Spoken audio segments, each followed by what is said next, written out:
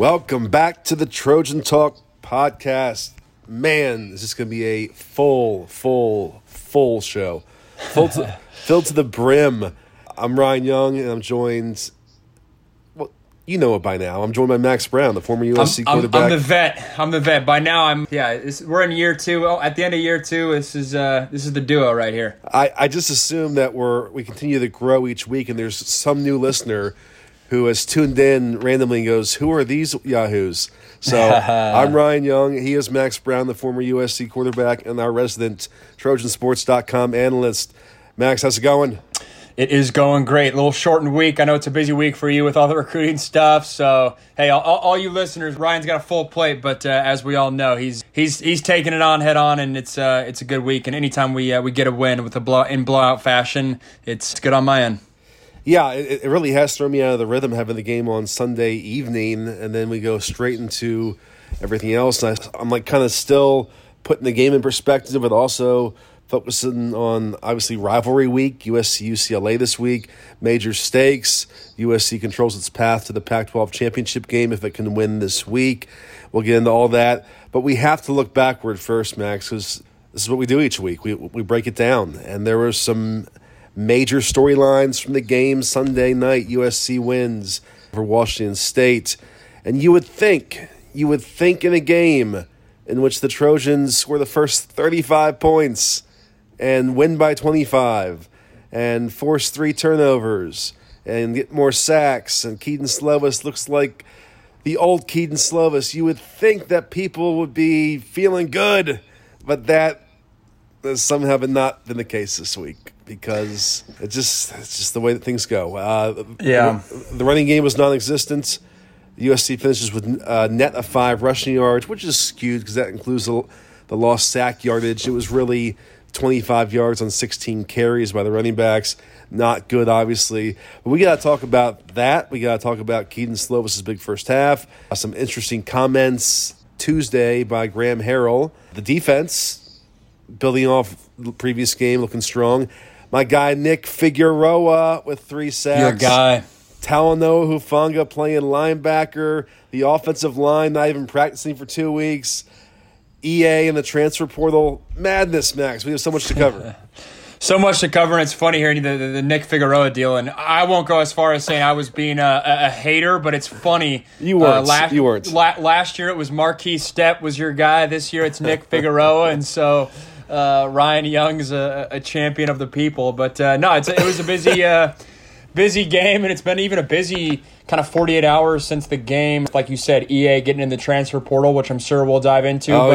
Yeah, I think it's the blessing and the curse for all of us in USC territory in that you can have a blowout win, yet still walk away dissatisfied or not satisfied, whatever the proper English is there, because the standard is so high at USC. And I think we saw in the first half, like even you're putting up 4 touchdowns in the first half or first quarter, and you're like, all right, that's what we should do. Versus most teams, it'd be everyone's going crazy and all that.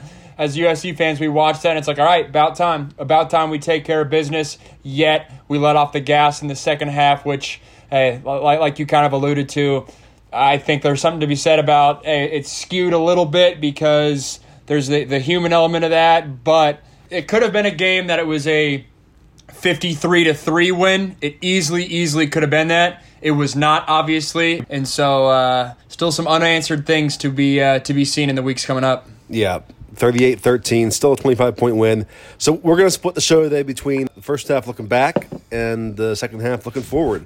I want to start right here with where we're at, this dichotomy of reaction to the game. And let me just say, let me preface, I get it. USC scored 3 points after halftime, had 60-some yards after halftime. It could have been, like you said, 50-3 or whatever. It wasn't, and I get the frustrations over the running game. I get it. It wasn't good. Hasn't been good all season. Listen, I was the one telling you for 2 weeks straight that these stats are fool's gold. The coaches are pointing to these stats and going, well, we rushed for 173 yards, and I'm looking at it and saying, well, I see some red flags in there, so I'm with you. I understand the frustration. But in my post-game column Sunday, I had to I had to kind of side with Clay Helton And I understood his exasperation, where he just got a 25-point win. His team was in control the whole game. We've been harping on Keaton Slovis all season. He looks great. 4 touchdowns in the first 5 in the first quarter and a half. And after the game, Clay's getting back-to-back questions about the running game. And he's like, guys, just stop. We'll talk about it Tuesday. Let me watch the tape. But we just won a game. And I was with him in that. I didn't think the running game needed to be the story of the night Sunday. It's a perfectly fine story for Tuesday to dive into. So, Max, where do you fall in the scope of being impressed by the win and being concerned by the running game? And is it getting too much attention?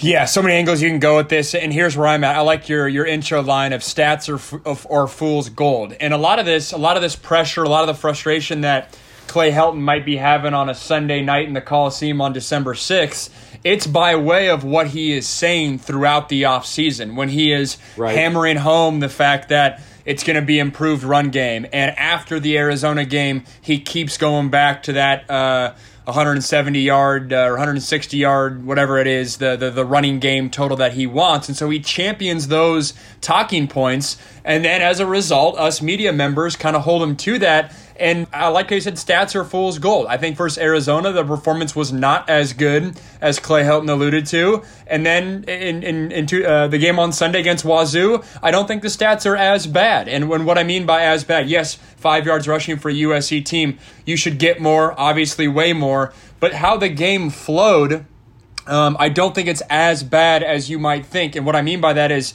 we kept talking all after the game on the radio show about, hey, why did Wazoo come out in man? Why did they come out in man? It's a crazy strategy. Makes no sense. I'm in that camp.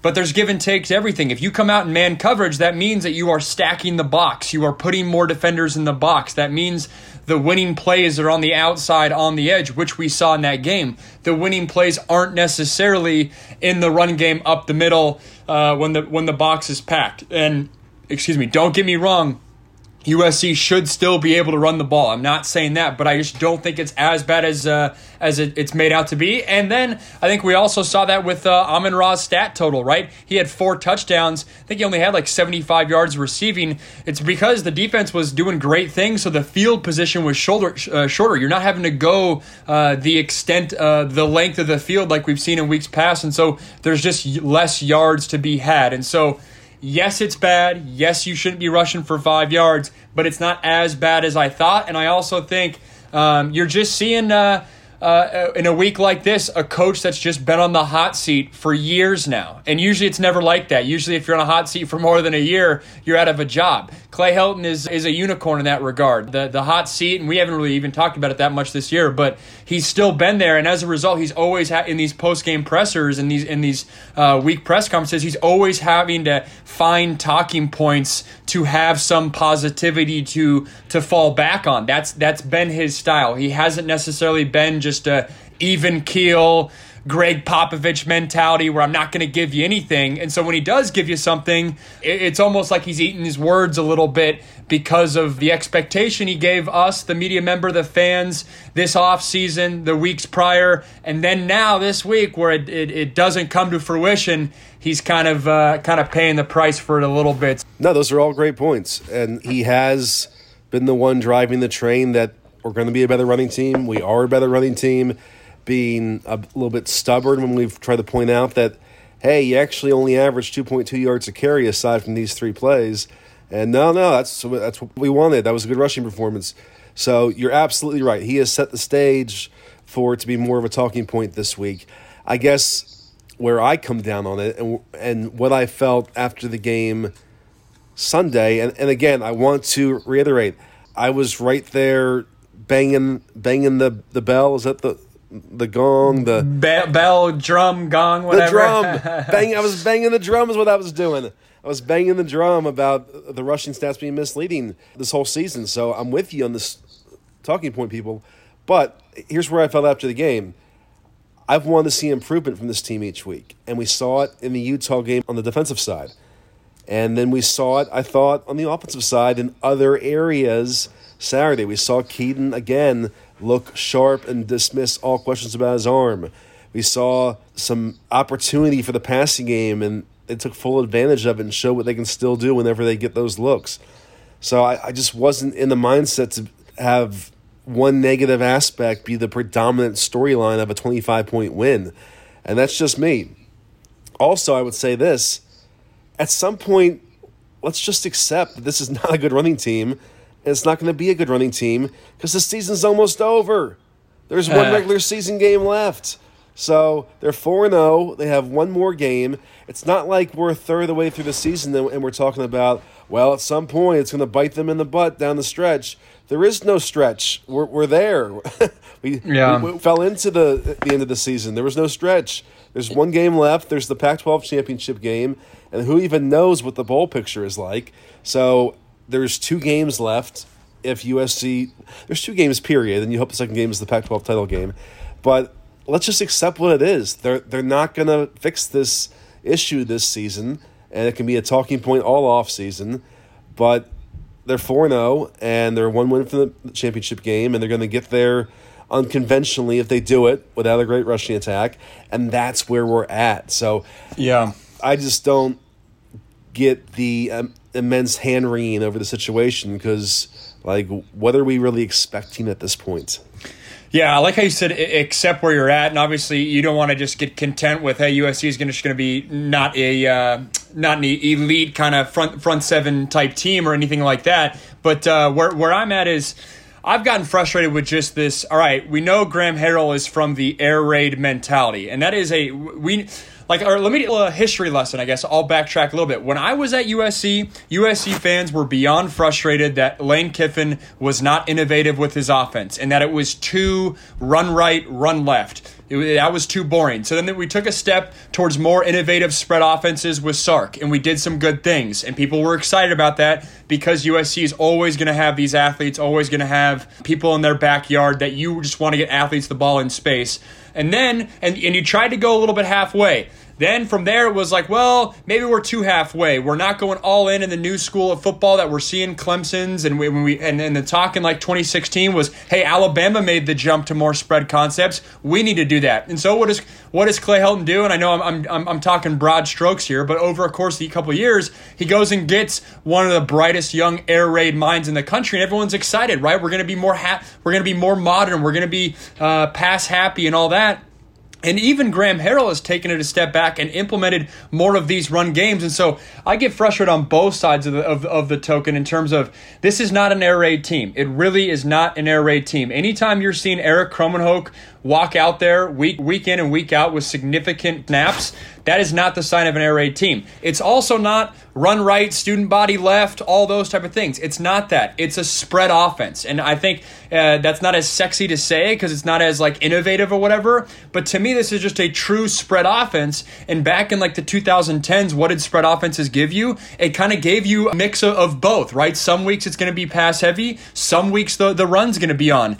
And that's where I get frustrated a little bit. And part of it is Clay Helton's fault, right? Or he definitely kind of in his talking points really hammers the run game and kind of talks to that side of the fan base that wants to live in the Pete Carroll and earlier days. But then it's also you have an offensive coordinator that by everyone's account, he's next up for a head coaching job at a respectable school, a Mountain West-esque school here in a couple years, if not this offseason. We'll see what happens. And so he's no slouch himself, and I think everyone needs to take a step back, and it starts with Clay Helton as well, of him getting away from the talking points and just accepting that this is just a spread offense. I guarantee if you go to the Ohio States, the Clemsons, and the Alabamas of the world and their radio shows, and yes, they're winning more football games or they're playing better football than USC, they're not talking about the nuances of what is the identity of the offense. No, we know the identity of the offense, and it's this modern, versatile, multiple position groups, formation groupings that's going to have a different flavor kind of week in and week out. And with all that said, I know they need to run the ball more, but it's something that it feels like we talk ourselves in circles on everyone on USC fronts kind of week in and week out. Yeah, again, I'm not dismissing it. It's obviously a real concern. I'm just saying that it just is what it is. And the season's almost over, and I think they just need to find ways to win at this point.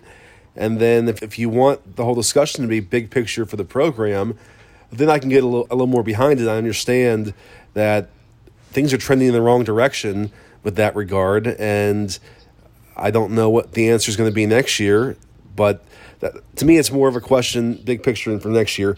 It's you also have to mention the O-line situation this game.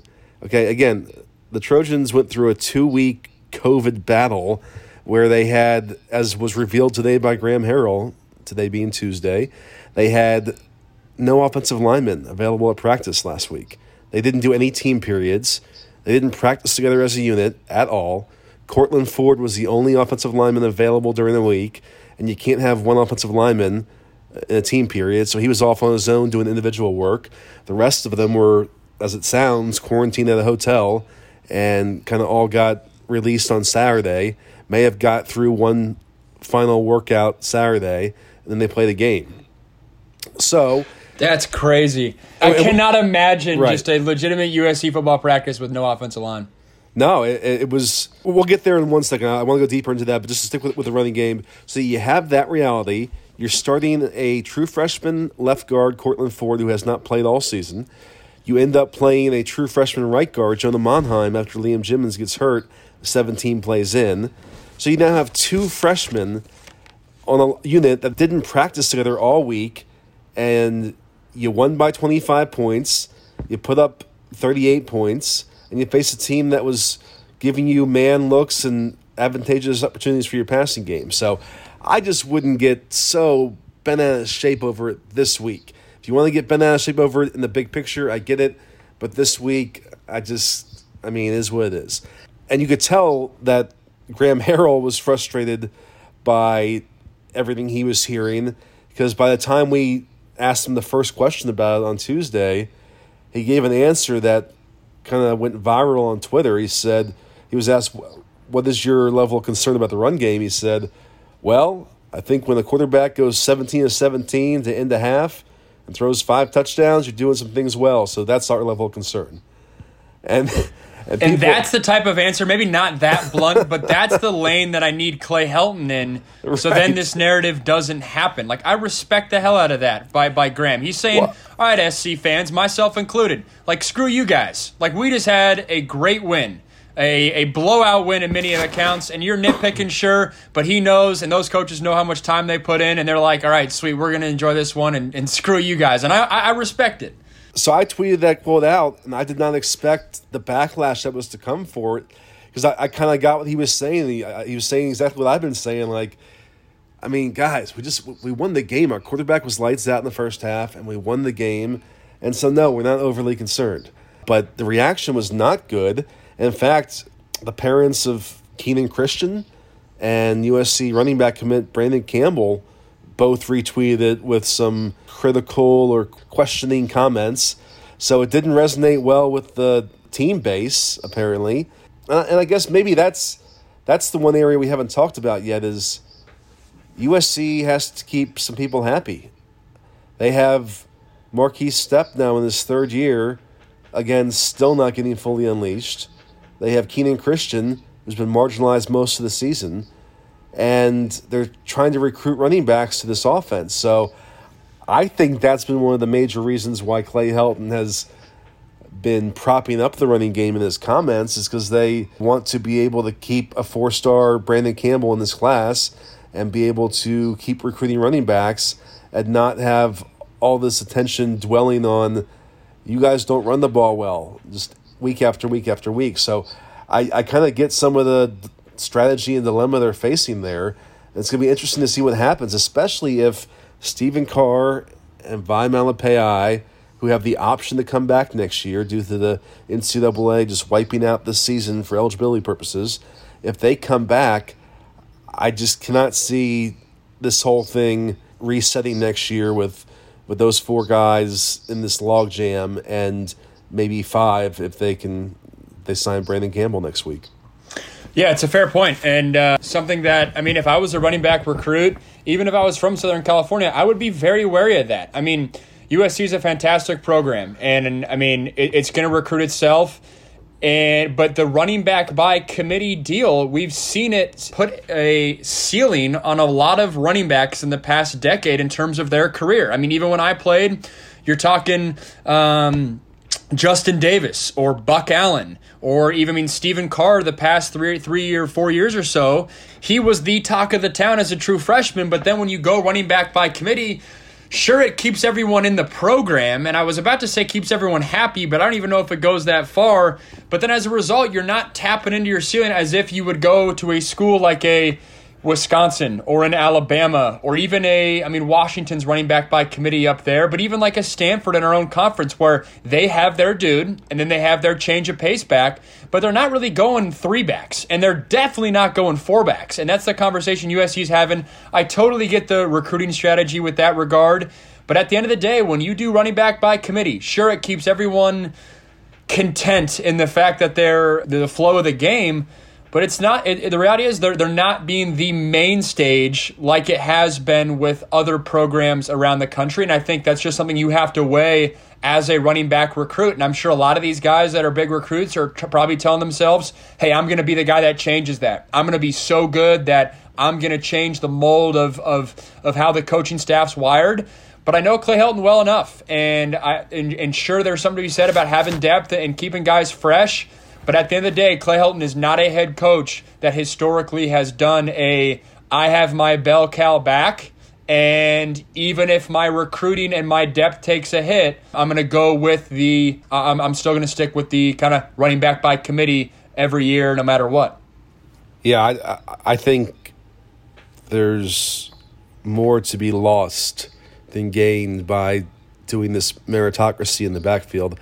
I think you have to make some people unhappy for the overall good and just have your guy go with him and then fill out the remaining pieces as you want. But it's I don't think it's done them a service. Well, we can't dwell on the running game the entire podcast. Let's move on. Let's go back to the offensive line situation, though, because none of us knew last week what the picture was with that group. Obviously, we knew that the O-line was the principally affected unit of the COVID situation. We knew that overall there were 4 positive tests and 7 guys in contact tracing quarantine, so 11 total. We didn't know if they were all from the offensive line or how it broke down. But anyways, that was the question entering the game. We learned pregame that Andrew Voorhees is not there, Justin Dietich is not there, and Liam Douglas is not there. So you're down 1 starter and 2 key backups, and that's why you get Cortland Ford starting, and then that's why you get Jonah Monheim as the first guy up when Liam Jimmons goes down. But I asked Clay Helton after the game, and I thought it might be something he'd want to clarify, because it could be used as an excuse or at least perspective. I said, how much did the offensive line work together this week? And he just totally didn't answer the question. I've also asked about, so what was your impression of the 2 freshman offensive linemen and how much did that unit work together? And he only answered the first part, and then my time was up, so I didn't even get to follow up. So I said, all right, well, I'll ask Graham Harrell the same question Tuesday. And Graham just pulls the entire curtain back and paints the full picture, because we had seen. That's a sign of a great question. We had seen tweets from Brett Nealon saying, man, only if people knew what we went through last week. And Jalen McKenzie saying, man, if only. And so I knew that there was something to this regard there. And Graham says, how much did we work together? Not at all. we did no team periods. There was no offensive lineman involved in practice. And the guys got out of the hotel Saturday and played the game Sunday.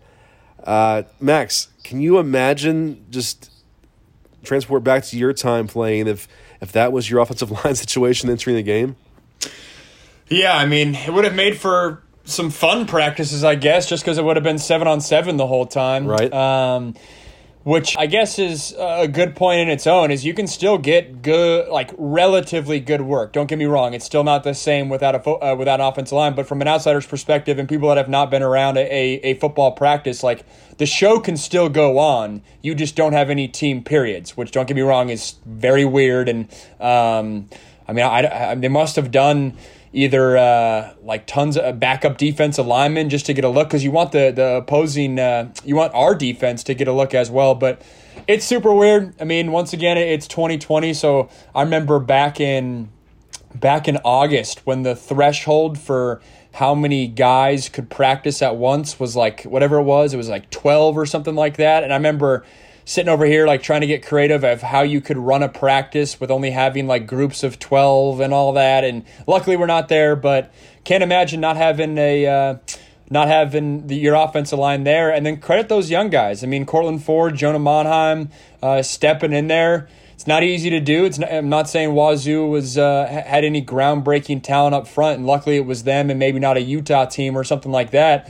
But credit those guys, and I think it's a big deal that those young linemen got experience, because that was one of the unknowns with this team. There was a lot of knowns with every position group of USC. One of the unknowns was, hey, if one of the USC offensive linemen goes down, that's not one of the interior guys. So if anyone besides Justin Dedich is called to play in this second unit, like, how do things play out? And it's a lot of these familiar faces on the offensive line as starters, but after that, guys that just don't have experience. And so moving forward, I think that's really valuable for their growth, for their development, for their confidence.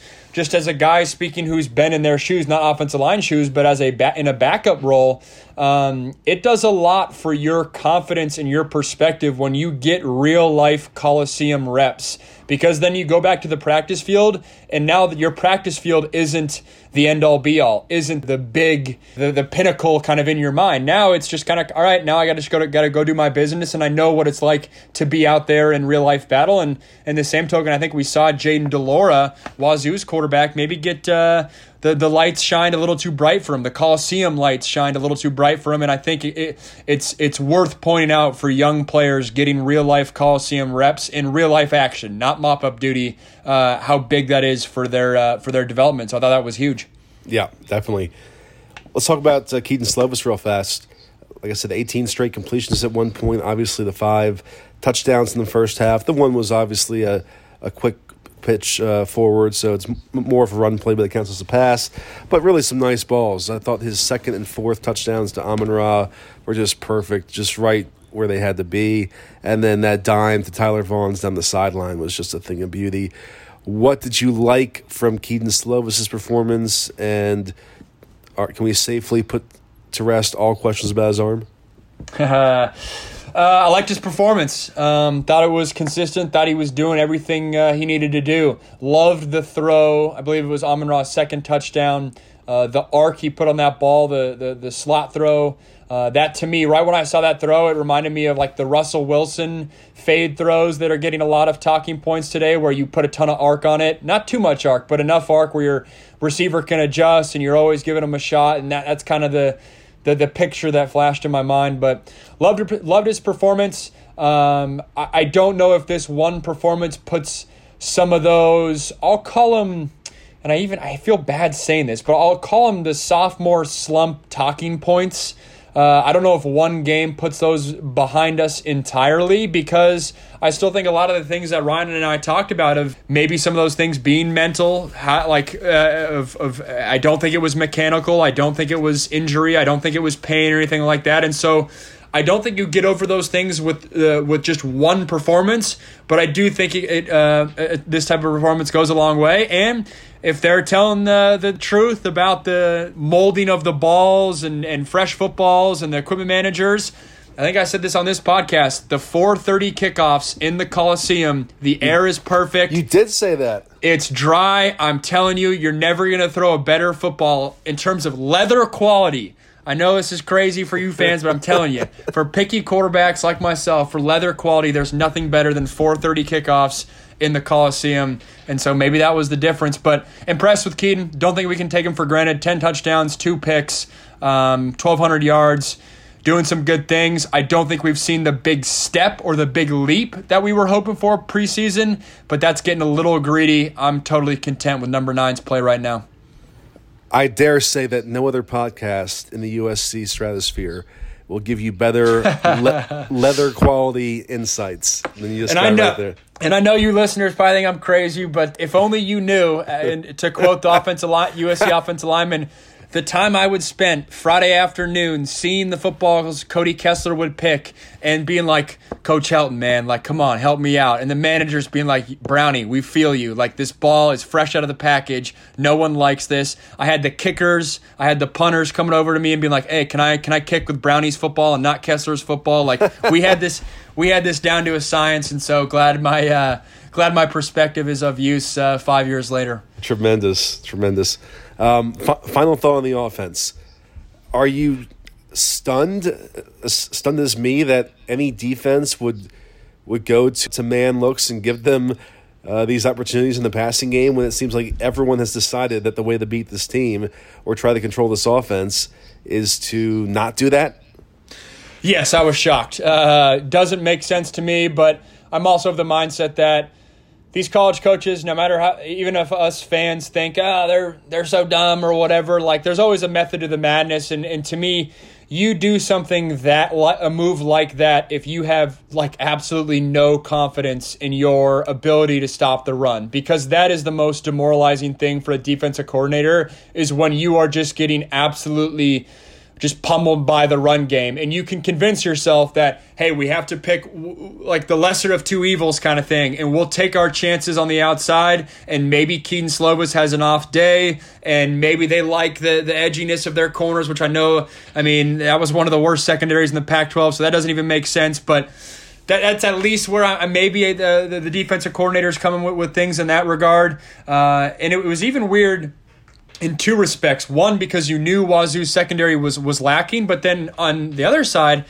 rewind to 2018, and that was kind of the blueprint Wazoo brought into the park is, hey, we're going to force a true freshman quarterback in JT Daniels to beat us with his arm. We're not going to let USC run the ball on us. And that game plan in many respects was very good because USC did not run well, if I recall that. And they stifled the passing game to decent respect. What they got crushed on was the big plays. They were hanging on, and then it felt like, hey, a fade ball to Tyler Vaughns or a fade ball to Michael Pittman, and that ultimately turned the course of the game. Actually, the roughing the passer on Porter Augustin ultimately, or lack thereof, turned the course of the game. But I digress. I still think the strategy is a head scratcher for me. I'd rather do the bend but don't break defense, even if USC rushes for 200 yards. I don't think you can put your guys on an island with Tyler Vaughns, Amon-Ra St. Brown in this receiving core, and USC took advantage. And I always look at decisions like that of, okay, what would the opposing team want me to do? Or what would make their eyes light up? And if you give this USC offense man coverage,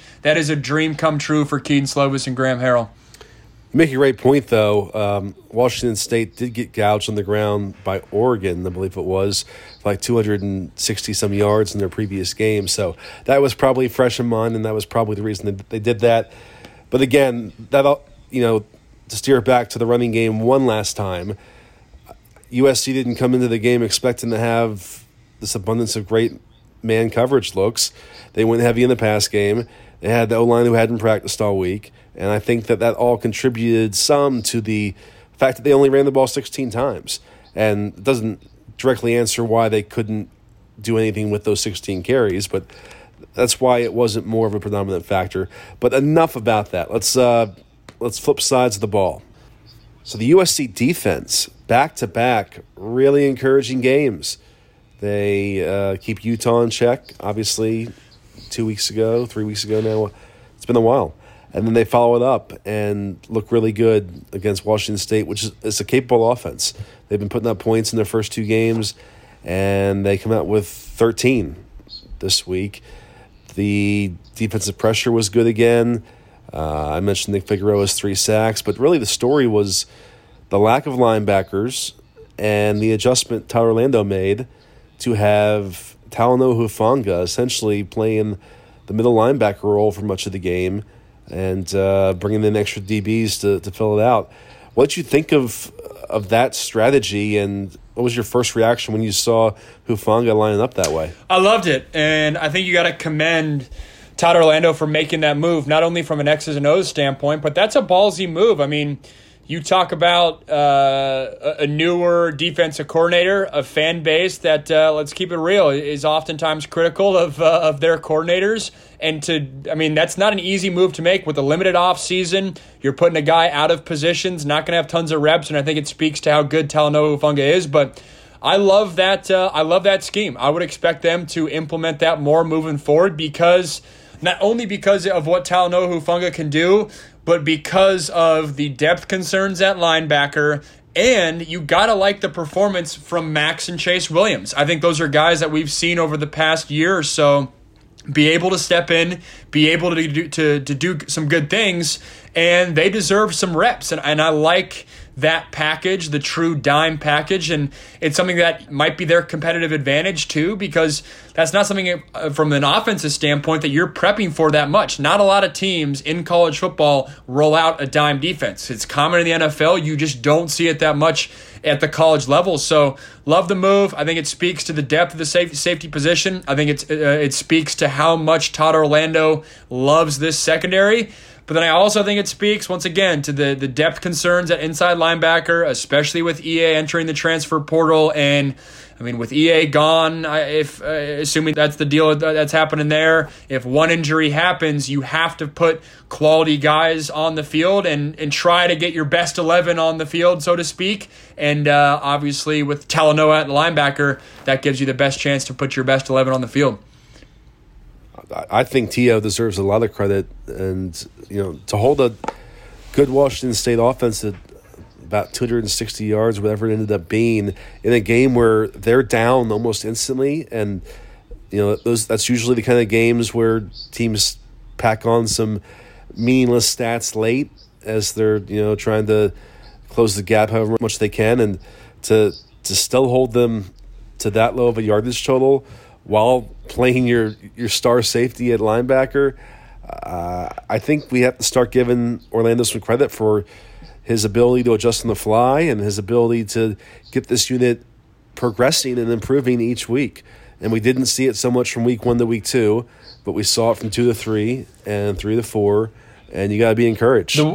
The one thing I will say that's kind of funny to me, and this will be an off-season breakdown I can do for us, but it's funny because a lot of what I'm visually seeing from this defense, and once again, don't quote me on this, I want to break it down in the offseason, but it doesn't seem drastically different than what Clancy was doing. And what I mean by that is, if you recall, USC fans, I think it was 2016, I believe it was, may have been 2016, I think it was.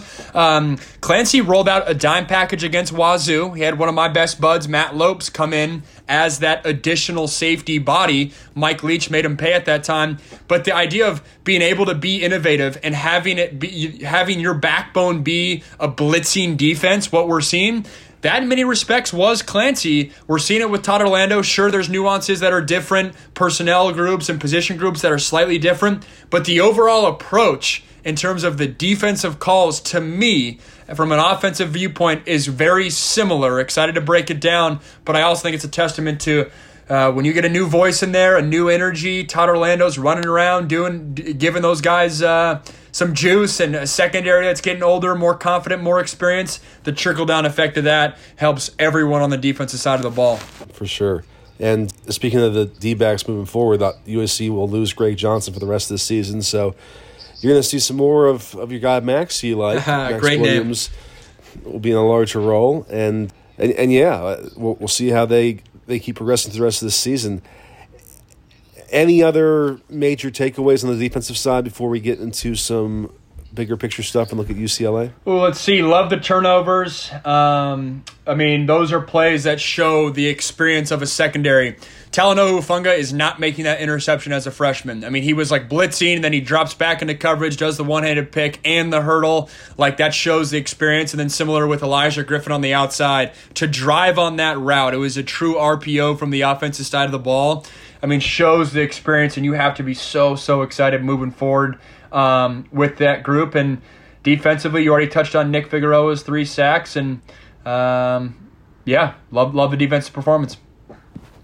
Well, let's talk about EA then. Obviously, the bombshell Monday morning, junior linebacker Paulo EA Naoto'ote in the transfer portal. And the timing, I guess, confused everybody, certainly confuses me, and we still don't know quite why he's choosing now with one game left in the regular season, with his team on track toward the Pac-12 championship game appearance if they win this week. Why now?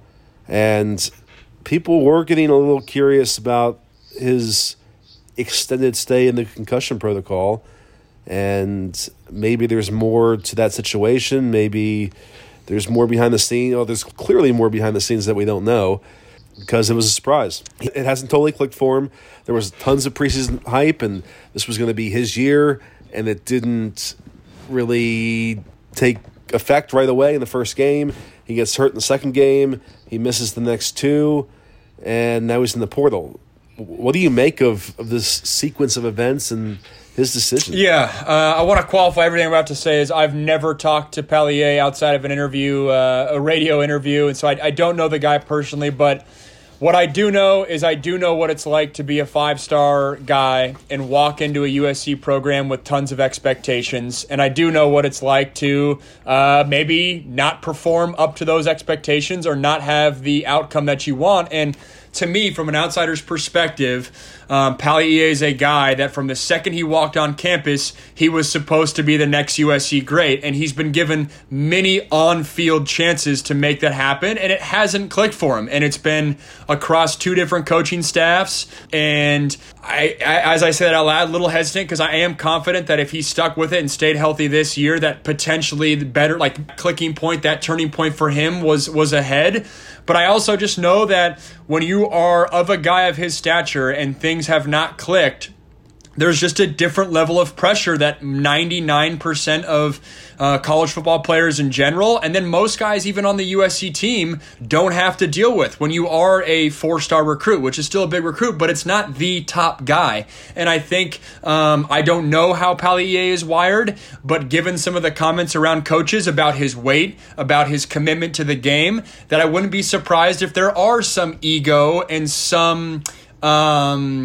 I'll leave it there. Some ego thoughts in him that he's saying, man, I can be better than this. I can do better than this. Why am I not playing? He's seeing his backups get in there and have success. We've also seen Todd Orlando be a little bit more blunt with his talking points over the last year about Pallier, both good and bad, and maybe that doesn't connect well with a guy like EA. I also know, and Ryan, you can speak to this better, that his brother has been committed to SC for a while, and it sounds like talks there have cooled and have been cooling for a while. And so if he's looking ahead, about the prospects of playing with his brother and maybe that not coming to light and all that coming together, and he's saying, you know what? I need to get out. I want to get out. I need a fresh start. I need to hit the reset button. And to that, I totally get that. I remember when I was leaving SC, having kind of some tough thoughts and not living up to not walking away from USC with the performances the production that I wish I would have, that wears on guys. And I think there is something to be said about a guy just wanting to start fresh and wanting to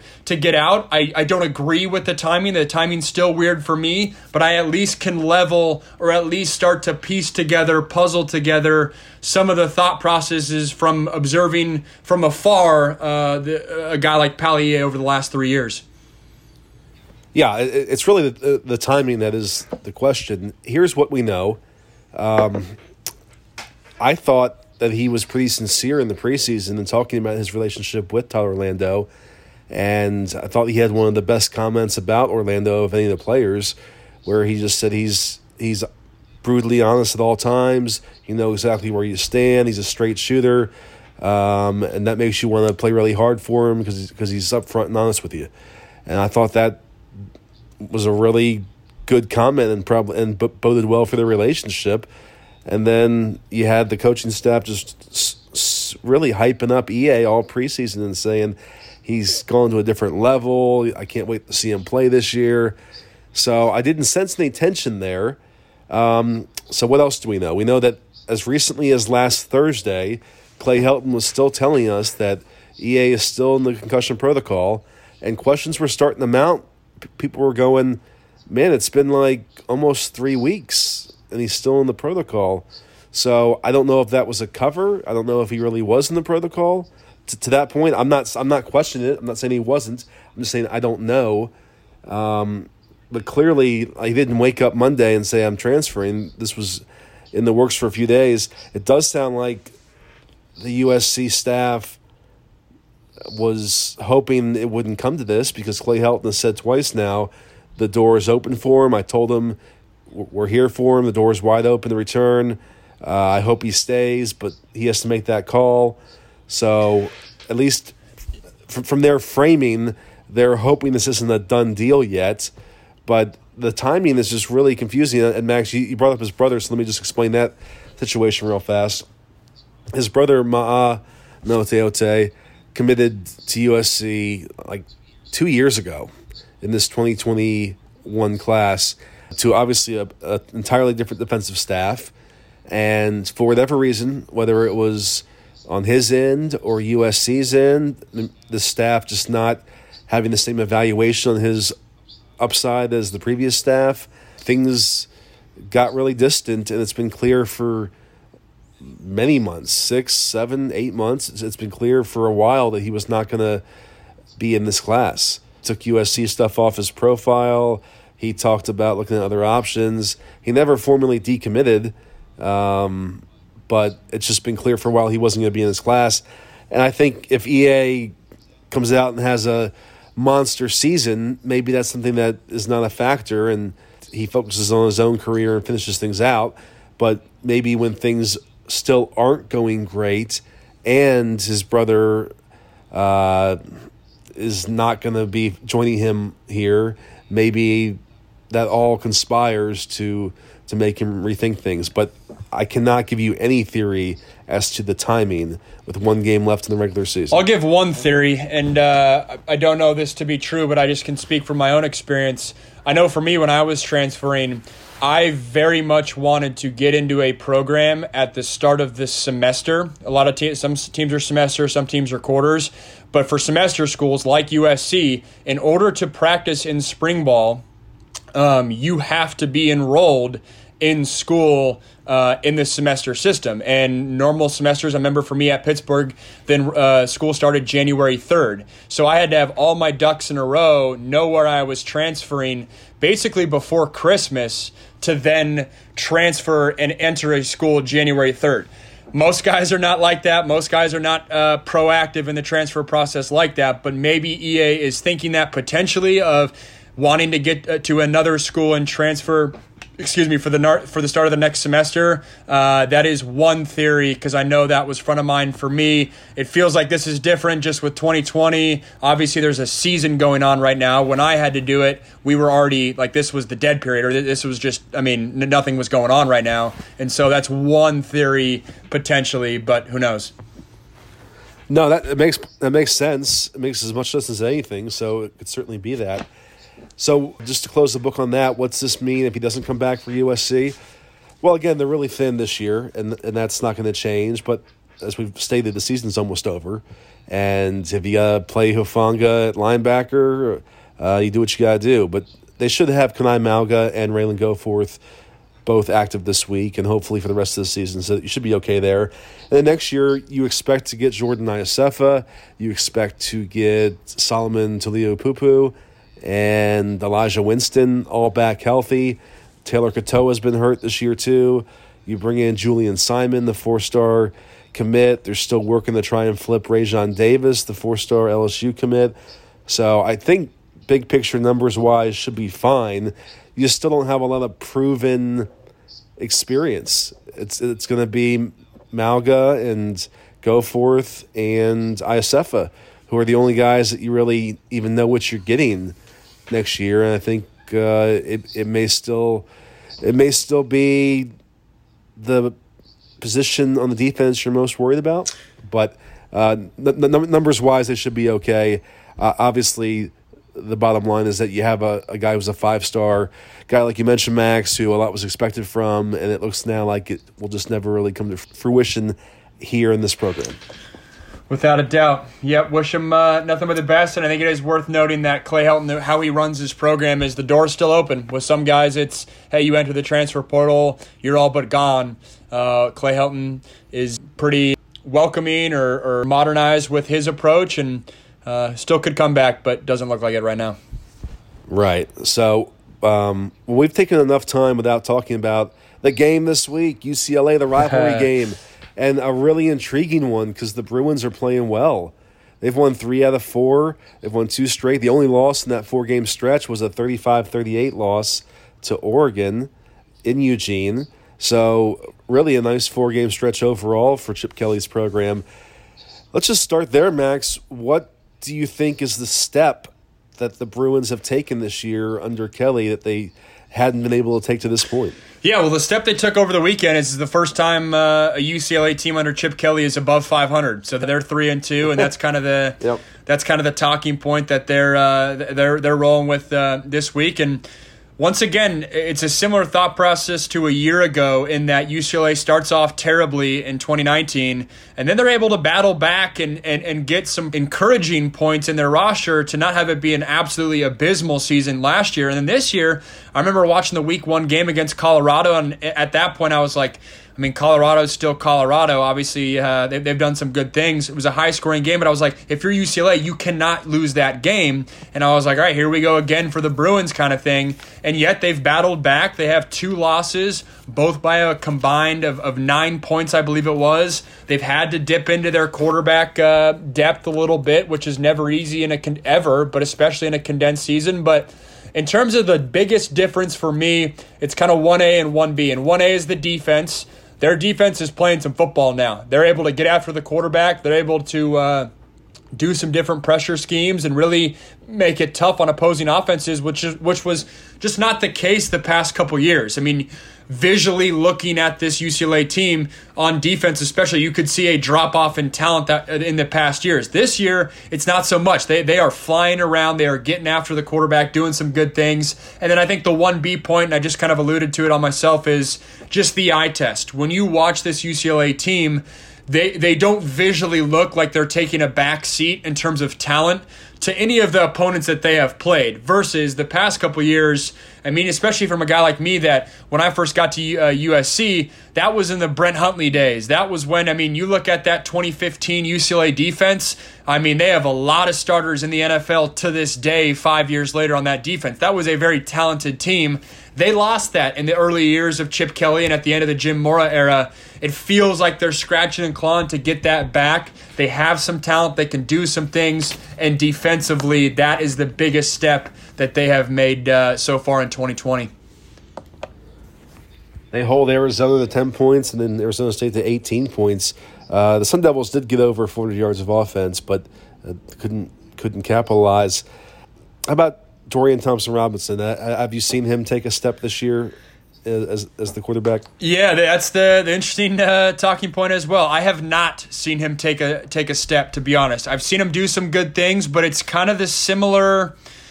I guess I shouldn't start that rough. I feel like he's better than where he was a year ago, but he's still erratic. He's still got, when he's on, it feels like he's one of the best quarterbacks in the Pac-12, and when he's off, it feels like, man, they should be calling in the backup. And I think that is the interesting point. If you're talking to UCLA fans, there is a section of their fan base that feels like maybe they should go to the backup. The backup, Chase Griffin, a guy I've known since he was 8 years old when he was ball boying some of the Elite 11 circuits back in the day.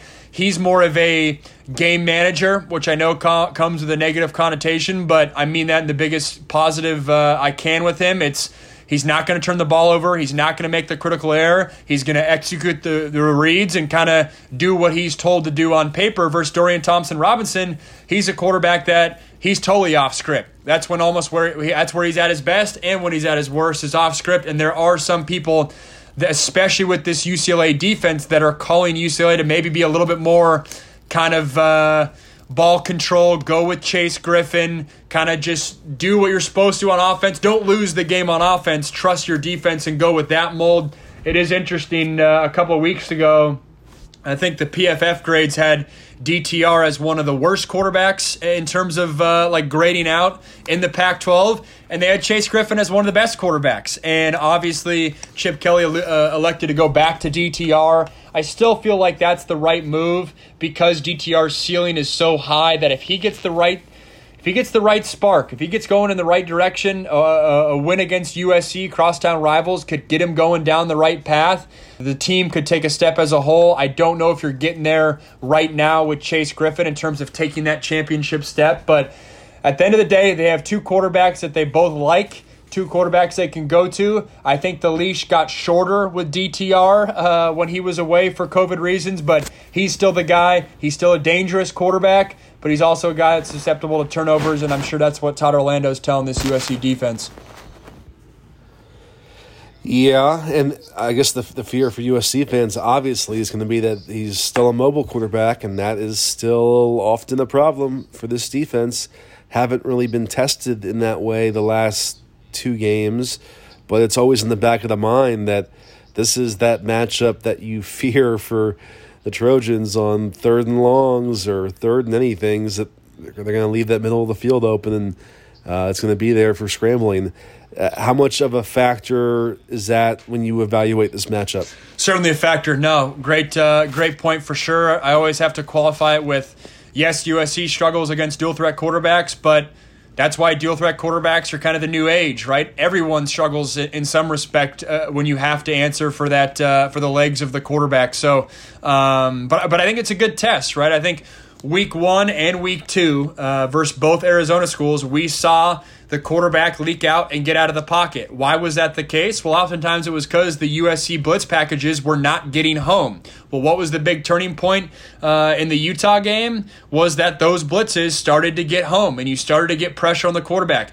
It's a lot easier to keep your blitzing lanes when you're actually getting past the offensive line, and those schemes and those calls by Todd Orlando are actually hitting, which they have the past couple of weeks. And I don't care how fast you are, it is tough to get away from some of those rushers. And so I think it's a good test where USC's improved the first 4 games. They're chipping right along, doing some good things. Can they carry that over against a dual threat quarterback, continue to get home with some of those pressures? That's definitely something for me to look out on. And then I think on the flip side of that is, yes, you pay attention to DTR, but Demetric Felton, their running back / receiver, Mr. Do-It-All, number 10 for them.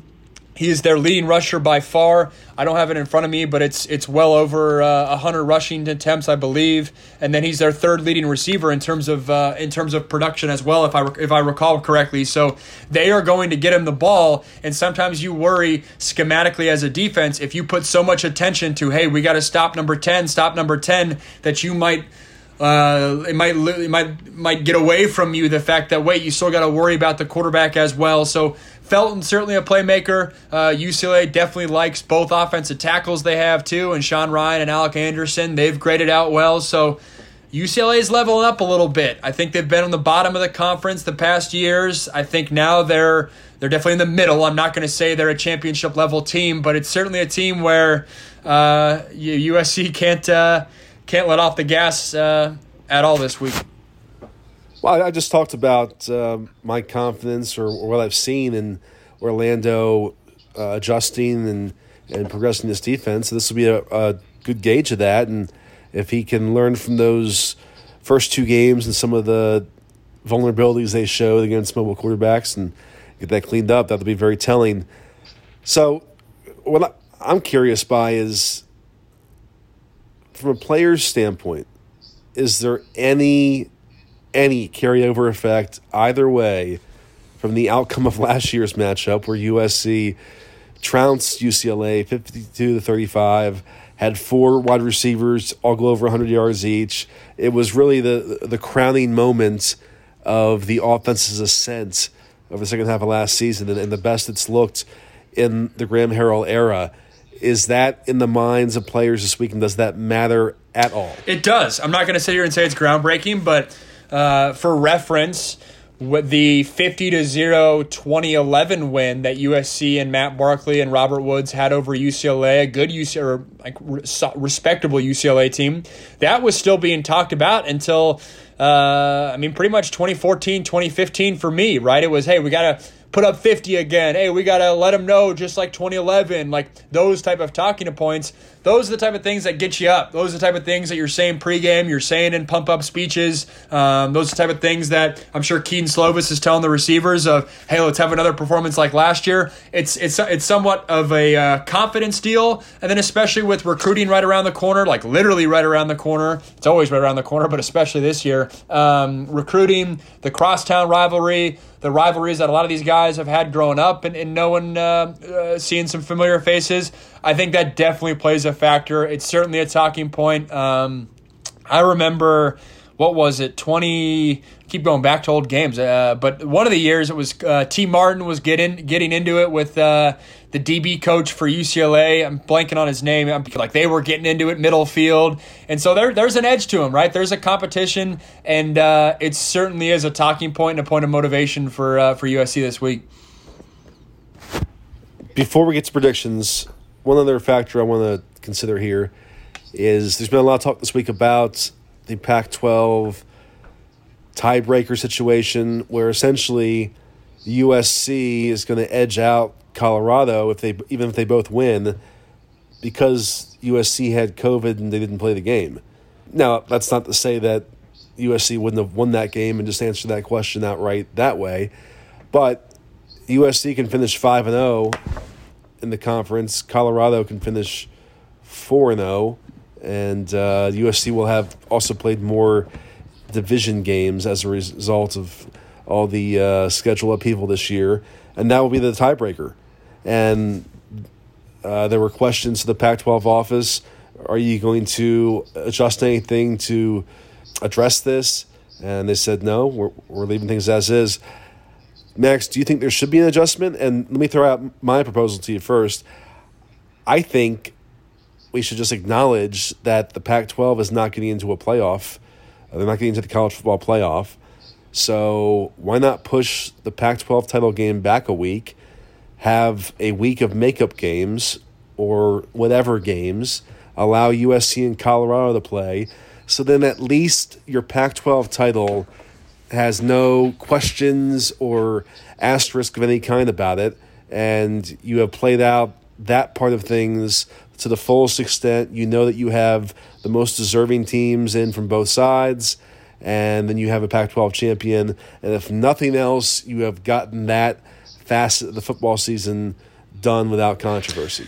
Yeah, I completely agree with you. I think that is the answer. I would love to see that happen, but I'm also not naive to the fact that it's kind of hard to do that like a week out. It feels kind of off the cuff, which is always a little uneasy. To me, as a commissioner, as a decision maker in this conference, the second the USC Colorado game got canceled, you should be going through every scenario known to man. And right there, you should – I don't mind if you make a switch right then saying, well, if the team wins out and like – because everyone's going by week to week in all aspects of life this year. And so I don't mind kind of adjusting on the fly, but I think that needed to be done a couple of weeks ago of saying, hey, if it plays out where we're not in the playoff contention, then this could happen. As I say that out loud, I'm sure there's some Pac-12 loyalists that would have been saying, hey, you're throwing up the white flag before the CFP even makes a decision, and so you're never going to make everyone you're never going to make everyone happy. The one point I will say is if you're a Colorado fan, this is the second time you've gotten screwed over bowl layout. And what I mean by that is, don't recall USC fans, USC got a bone in 2016 for the 2017 Rose Bowl. My last year at USC, Colorado came out of the South, had to play Washington, I believe it was, and they lost. Washington went to the CFP. Colorado then fell below USC in the rankings. USC got the Rose Bowl invite, and so as a result, Colorado got hurt by playing in the Pac-12 championship game. And so that's just kind of how the cookie crumbles, but if you're a CU fan, you can very well convince yourself that it's 2 years in recent memory that they have gotten screwed out of a big-time bowl game potentially. Yeah, and that's why I would have just removed any kind of question from the scenario. I agree with you, though. It's too late to do that now. It had to be decided earlier because you're going into this game with the expectation, understanding of if we do this, then this happens. And I think it's too late to change that. But that would have been the solution to me. And, honestly, at this point, playing a likely 2-loss North team is not going to do anything to help the Pac-12 South champion in the CFP consideration to begin with. That Colorado game would probably be more valuable for USC's case, if there even is a case. But it's all moot. It's not going to happen. And if USC just wins this weekend, they are in. With that said, Max, let's close with predictions. What is your pick for Saturday? Oh, I'll go a little rivalry thriller. I'll go 31-28 USC. Oh, no, you didn't. Yeah, I'll go 31-28 USC. I like what this UCLA defense is doing, and I think they're going to turn on the blueprint from a few weeks prior and see some of the success that teams have had against USC. And I'm just thinking it's going to be one of those rivalry games where you can predict all you want, but it's just and you can try to reason all you want, but it ends up just being a close one down to the wire. And I just get that sense this week a little bit. Well, the reason I reacted like that because I had written my score down, and my score is USC 31-27. Okay. So the UCLA kicking game getting some love, or maybe not some love if they miss an extra point. But either way, it can go either way. But no, I think it'll be close. I think we'll be talking about the running game again next week, and that's fine. That's fine, especially if it proves to be a necessary component of the game they're lacking. If they can't do it all through the air and the lack of a running game rears its ugly head and costs them a shot of the Pac-12 title, then trust me, I will give it all the airtime possible in the next podcast. But we will see what happens. I'm kind of excited that we have some stakes. I know it's a weird season. I know it's not going to feel like the same accomplishment maybe as it would in other years, but I'm excited that there's real stakes on this game and that we could be talking about a Pac-12 title game next week if things go well. No doubt. This was fun, and let's go get this win. All right, we're back at you Monday with the recap. Until then, check Trojansports.com, and Max will have his weekly video breakdown, film room whiteboard breakdown on Wednesday, and it's going to be a good one because they're all good ones. Check it out. Sounds good.